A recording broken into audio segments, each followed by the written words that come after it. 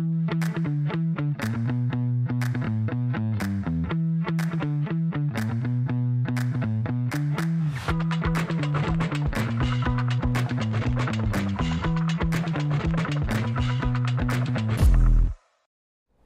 everyone, and welcome to the Leadership Exchanged podcast with me, your host, Christopher Pietroni.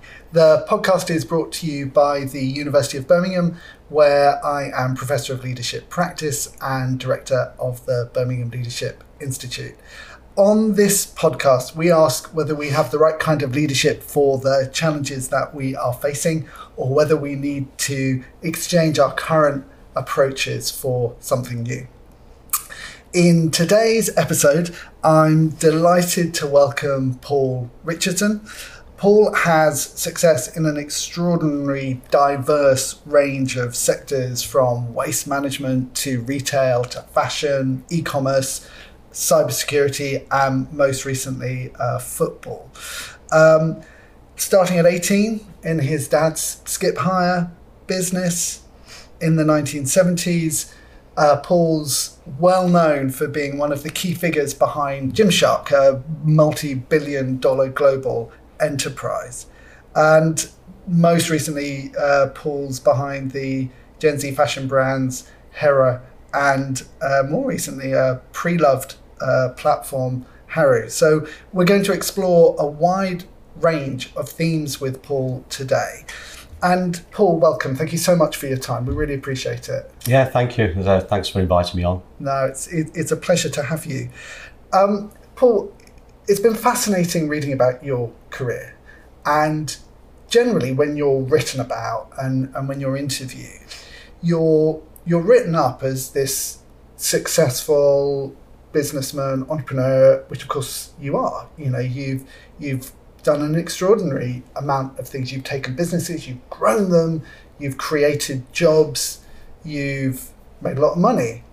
But when I look at your career, the thing that really stands out for me is that you seem to me to be somebody who is an innovator, a disruptor, and that's really been behind a lot of your success. Is that how you see yourself? Yeah, I mean, I didn't really see that and didn't really understand the word disruptor until we got to Gymshark. And, you know, Gymshark was probably the disruptor of its time.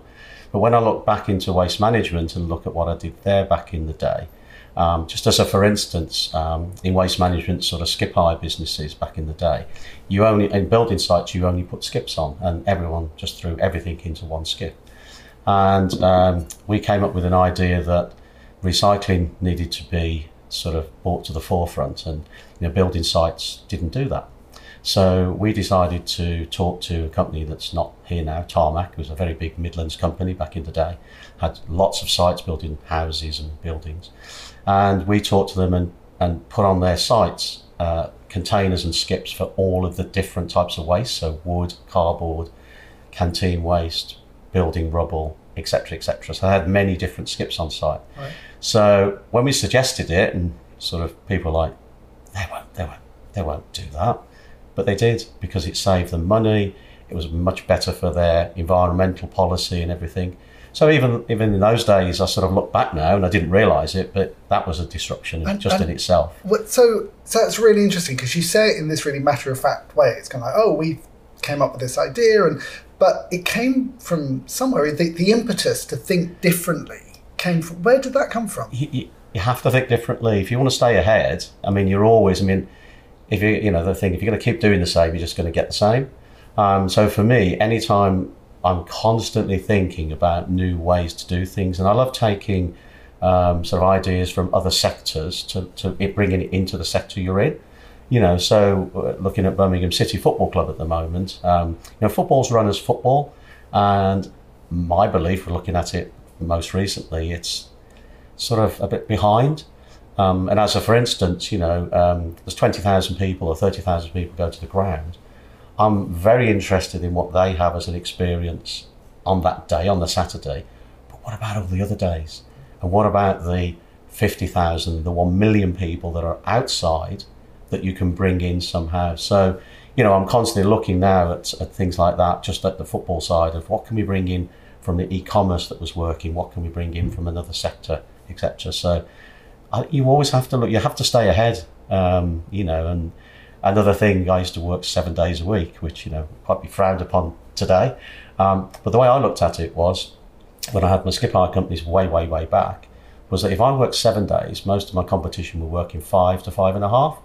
So by the time the end of the year came, I was 80 to 100 days ahead of them before they even started. So that to me wasn't something that took a university degree to get, or I had to do anything for it. It was just basically I was working harder, I was working more. So again, it's just things like that. But that's something else that strikes me about your success, Paul, is that you've quite often been sort of on the boundary of something, like not exactly on the outside, but not exactly on the inside either. So like No Waste, even you were actually in another company, and you were giving a perspective into No Waste. Gymshark, you were sort of brought in. You weren't one of the founders. You mentioned earlier Birmingham City Football Club, and you're thinking about that from the perspective of somebody who's been in other sectors. I mean, do you see yourself that way, and how significant do you think that's been for you? I quite like helicopter view. Right. So again, with Steve Hewitt at Gymshark, he sort of invented that for me, because we were very fortunate, and I think that was one of the successes of Gymshark, was able to have someone with that helicopter view, constantly looking at where people were going and saying, don't go down there, that's a dead end. That is one of the things I do. I like to be high level. It's very difficult if you're not actually right in the depths of it to see in the depths of it, but you can see high level and work with the people who are in the deep end. I just wanted to explore this idea of adaptation a bit more, and in particular in relation to growing companies, because that's been a big feature of your career as well. And you've worked with a number of companies, right all the way back to the skip hire business, where sometimes quite successful companies have then stratospherically successful, and obviously Gymshark's the one that you're probably best known for, and people will know the brand. I think when you first got involved with Gymshark, it was already pretty successful, right? I mean, it was a bit, not exactly a mum and pop store, but it was a little fly by the seat of your pants, but it was doing okay. Yeah, it was about 4.5 million, around about 8 people in the business. So it was run a little bit. I mean, Ben and Lewis ran it almost like a bit of a laugh. It was a bit of a joke. It was great fun for them. Young guys, sort of 19, 20, earning money, driving a couple of nice cars.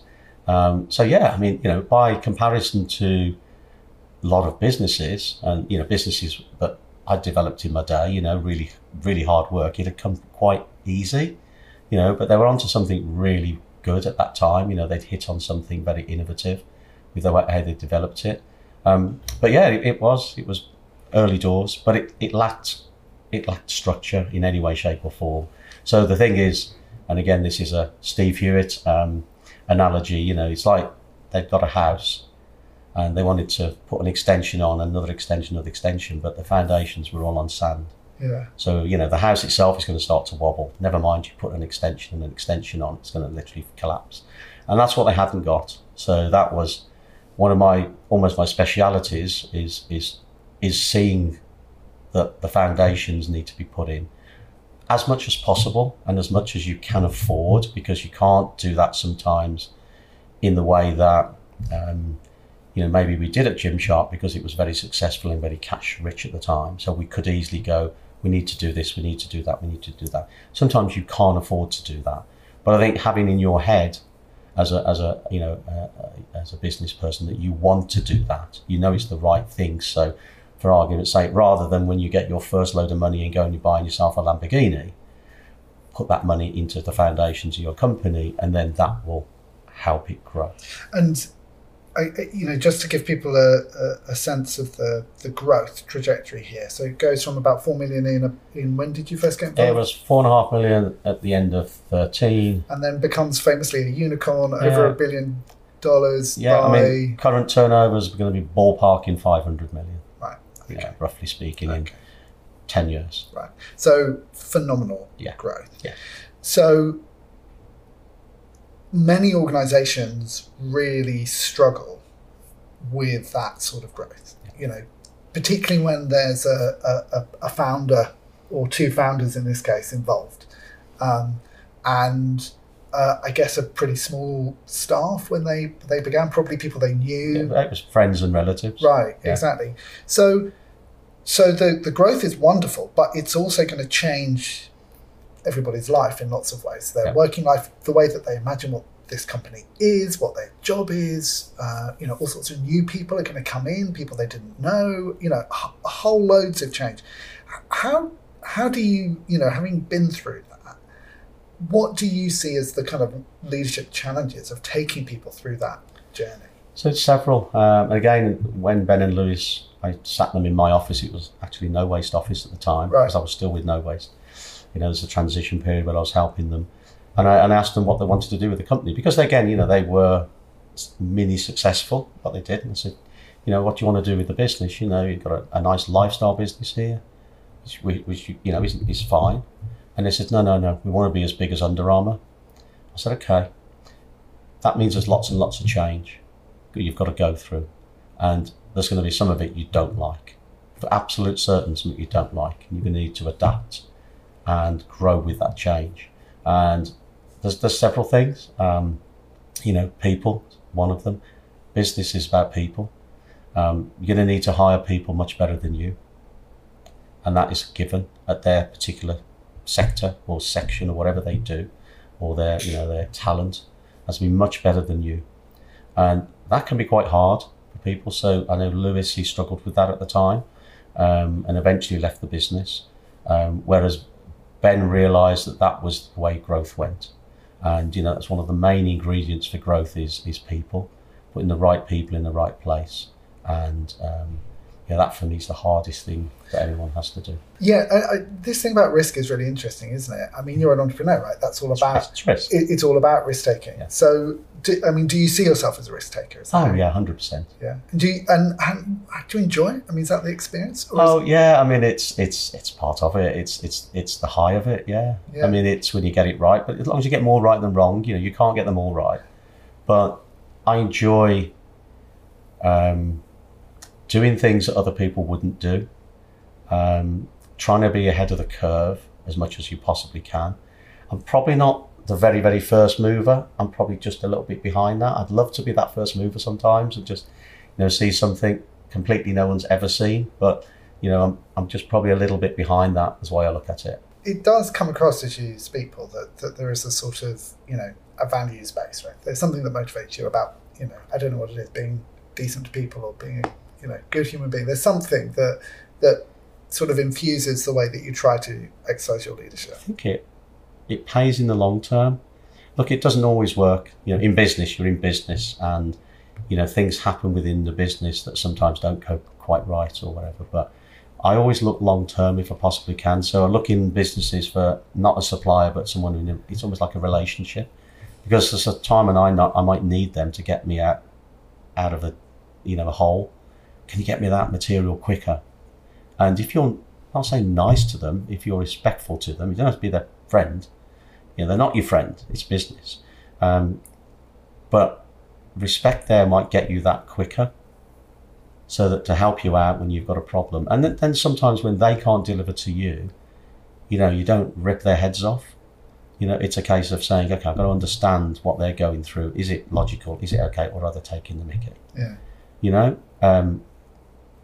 Being firm and fair. I think it works. It works long term, because you go up, you come down, you go up, you come down. My life it's been like this. It's not just one nice easy line. I think that this holding a kind of attitude of curiosity is a really important part of leadership, and I think we really struggle with it. And I think one of the reasons is because it's exhausting. Yeah, right? It's hard work. Yeah. People don't like hard work, really, do they? They want everything needs to come easier.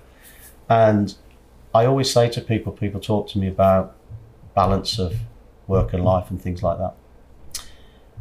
And I don't know any successful person that I've ever met, whether that's an Olympian, a footballer, a business person, a leader of some description in government or whatever. It doesn't matter who hasn't had to work really, really hard. It's very, very, well, I don't know any. So hard work comes into it all the time. And I think if you wire yourself for hard work and expect it, then it's not a surprise. Oh my God, this is hard. No, actually, I was expecting it. It's going to be hard. You're just going to run a marathon, say. You're not thinking, well, that's going to be easy.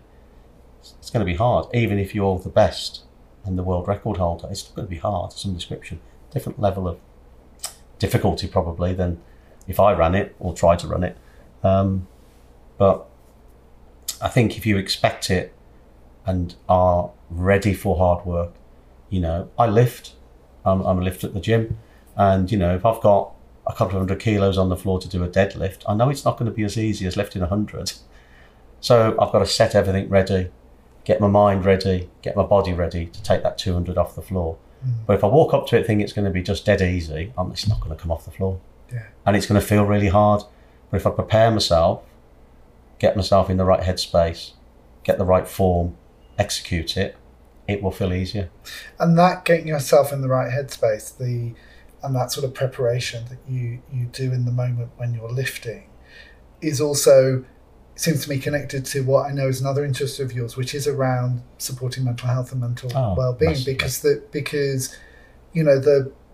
work that you've done, the highs, the lows, the risks that you've had to hold, risks that have gone wrong, as well as the ones that, have gone well. The success can be as hard as the failure sometimes. So staying mentally well through that kind of process must have been demanding for you in the way that it is for everybody in organisations. Yeah. Again, I think it's getting ready for it and expecting it. So if you're going to put yourself under pressure, you're going to have times when you won't feel as good about yourself for whatever reason. That could be physically and mentally. So for me, in terms of my regime in terms of fitness and vitamins, in my bag down there'll be all my vitamins for the day and things like that. I drink a lot of water and stuff stuff I've learned over time that I probably didn't do when I was younger, but you can get away with it when you're younger. Preparing yourself ready for that. Same mentally, I think you cannot be successful or want to be successful without having some form of issues at some point. So again, open yourself up. So I'm a massive advocate for counselling. People to talk to who have no agenda with you. They're not your mate who's just going to agree with you, but will challenge you about yourself and why you think the way you do or the way you're feeling, etc. So for me is making sure that you're open to it and not waiting for it to all go completely wrong. Preparing yourself mentally and physically, I think, is really important. And do you see this support for sort of mental health and well-being as being sort of, part of a good business? 100%. Yeah, again, at Gymshark, I brought in something there, which they now use it's called Deload now. So we brought in loads of experts around. We was a psychologist, a psychiatrist, dietitians, because again, dietary stuff is huge in the sort of gym industry and around there. That's eating disorders, but again, disordered eating is equally as bad. We had a GP and had all those sort of people around. So I will carry that through now to every company that I deal with in terms of trying to make sure that you have, healthcare and help wherever they need it, and push them forwards and make sure that people are being spoken to and their mental health is being considered at all times. But also giving them the expectation that if we are going to be a successful company and we are going to be pushing the boundaries, we're also going to be pushing those boundaries a little bit.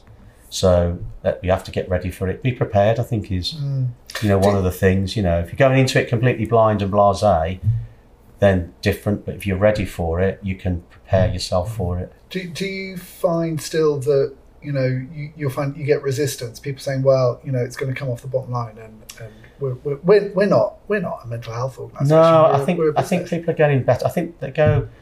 What I'm not keen on is the token gesture thing. I think there was an advert at one point. It might have been, I won't say the company, it doesn't matter, but sticking the post-it notes on their head and stuff like that. I think campaigns, in my mind, are a little bit, for me, it's not about just doing a campaign. I know it can heighten awareness, but for me, it's about what you do on a constant heartbeat basis all the time. It's not just what you do when someone's either ill and then you sort it out, is you just keep doing it on a constant heartbeat basis. Give people the outs. For me, company counsellors, having someone that you can send your people to, they don't have to think about it. They don't have to think about paying for it. They go straight to that person. It's completely private, but you've got that person that they can refer to as a counsellor. I'd have that everywhere I go if I could. It seems to be another theme for you, Paul, is that you never want to say it's a trade-off between the bottom line and doing the right thing. It's when you can align those two things that real change happens. Is that right? People are not stupid. They work out when companies are doing things for the sake of it. So they work out when a diversity type scenario is being almost like crafted. Your consumer will work that out. Your staff will work that out. When you're doing something with a true heart, so at Hera, for instance, we have quite a large gay community in our customer base, and I was just interested, and I asked some people that I know, okay, what do we do to help this out without it being sort of crafted? And they gave me the answers. It was, you support something constantly. You don't just go in on Pride and do something on a big splash and put it all over your website and then you disappear again. You constantly support things. And I think it's the same with mental health. It's a constant heartbeat of things rather than just an advertising brand awareness campaign. For me is, you're doing something. You can't have every type of different person in your, roster. That's just crafted. Oh, we've got to have that type of person and that type of person. That's not actually real. That's just putting it out there. Your people in your business should be diverse. People you associate with should be diverse in all the different ways. But also they have to be the right person for the job or the contract or whatever you've got to do. Because that comes first as well. Because that's the commercial trade-off. In my head, it has to work for both. When you're pushing these boundaries, when you're or at times in your career when you have been, where you've been making the case for mental health support, you've been making the case to support people who might be customers of yours, but in that case like people from LGBTQ identities and so on. Are you aware that's leadership? That because without you that might not happen, and for me that looks like leadership. Yeah, I think so, but it just comes natural to me. I just see it as logic. I just see it as the way it should be. It's the right thing to do. And to my mind is I don't want to spend a load of money on a campaign and it just then fall flat. I'd rather have something that works over time and gives you the things you want and gains you the respect from everyone. Because for me, supporting people is not about giving sweets out to them type of scenario. It's the right, giving them perks and discounts and of things, and support them when they need it. That's what's important. Put the money in the right place at the right time. But it is difficult sometimes to get people to see it. And the trouble with some big companies is you give them something, they don't do it, and then they'll do it when it's their idea type of scenario, when it suits them, rather than actually getting ahead of the curve. For my mind, get ahead of that curve, that's when you really, really get it. So, Paul, one question that we ask all of our guests, whose leadership inspires you and why?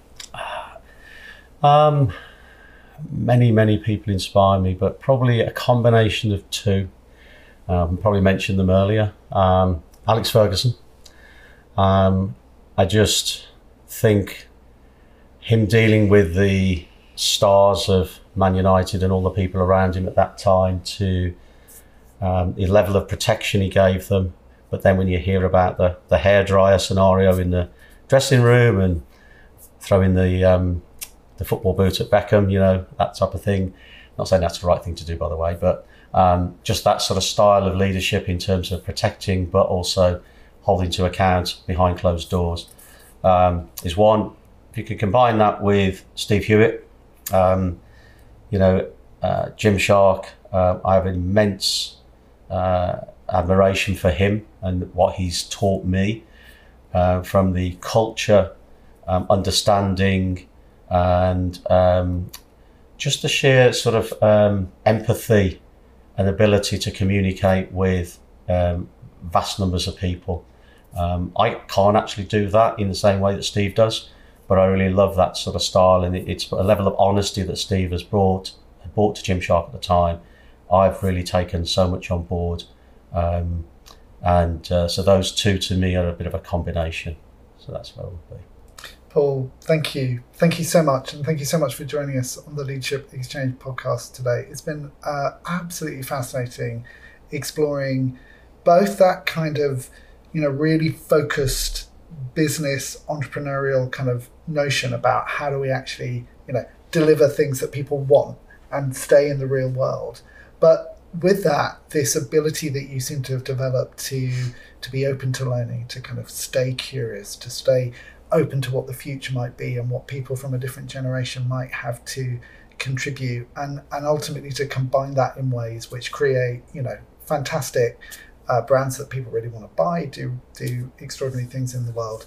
And I guess, as a Chelsea fan, I wish you well with Birmingham City Football Club, because you're probably right. This may be your biggest leadership challenge to date. But thanks again for being with us, Paul. It's been an absolute pleasure. At least you're blue. And to those of you listening, thank you for joining us again. And we look forward to you joining us again next time. All the details of everything we've talked about today with Paul will, as always, be available in the show notes. And if you've enjoyed this episode, do please subscribe on whatever channel you're using and give us a review. We'd love to hear your feedback. If you've got any suggestions for guests or for topics, do let us know those as well. We always look at them, and we're really keen to have the people who you'd like to hear from on this podcast. Otherwise, stay up to date with Leadership Exchanged, what we've got upcoming. And again, you'll find the details and the links in the show notes.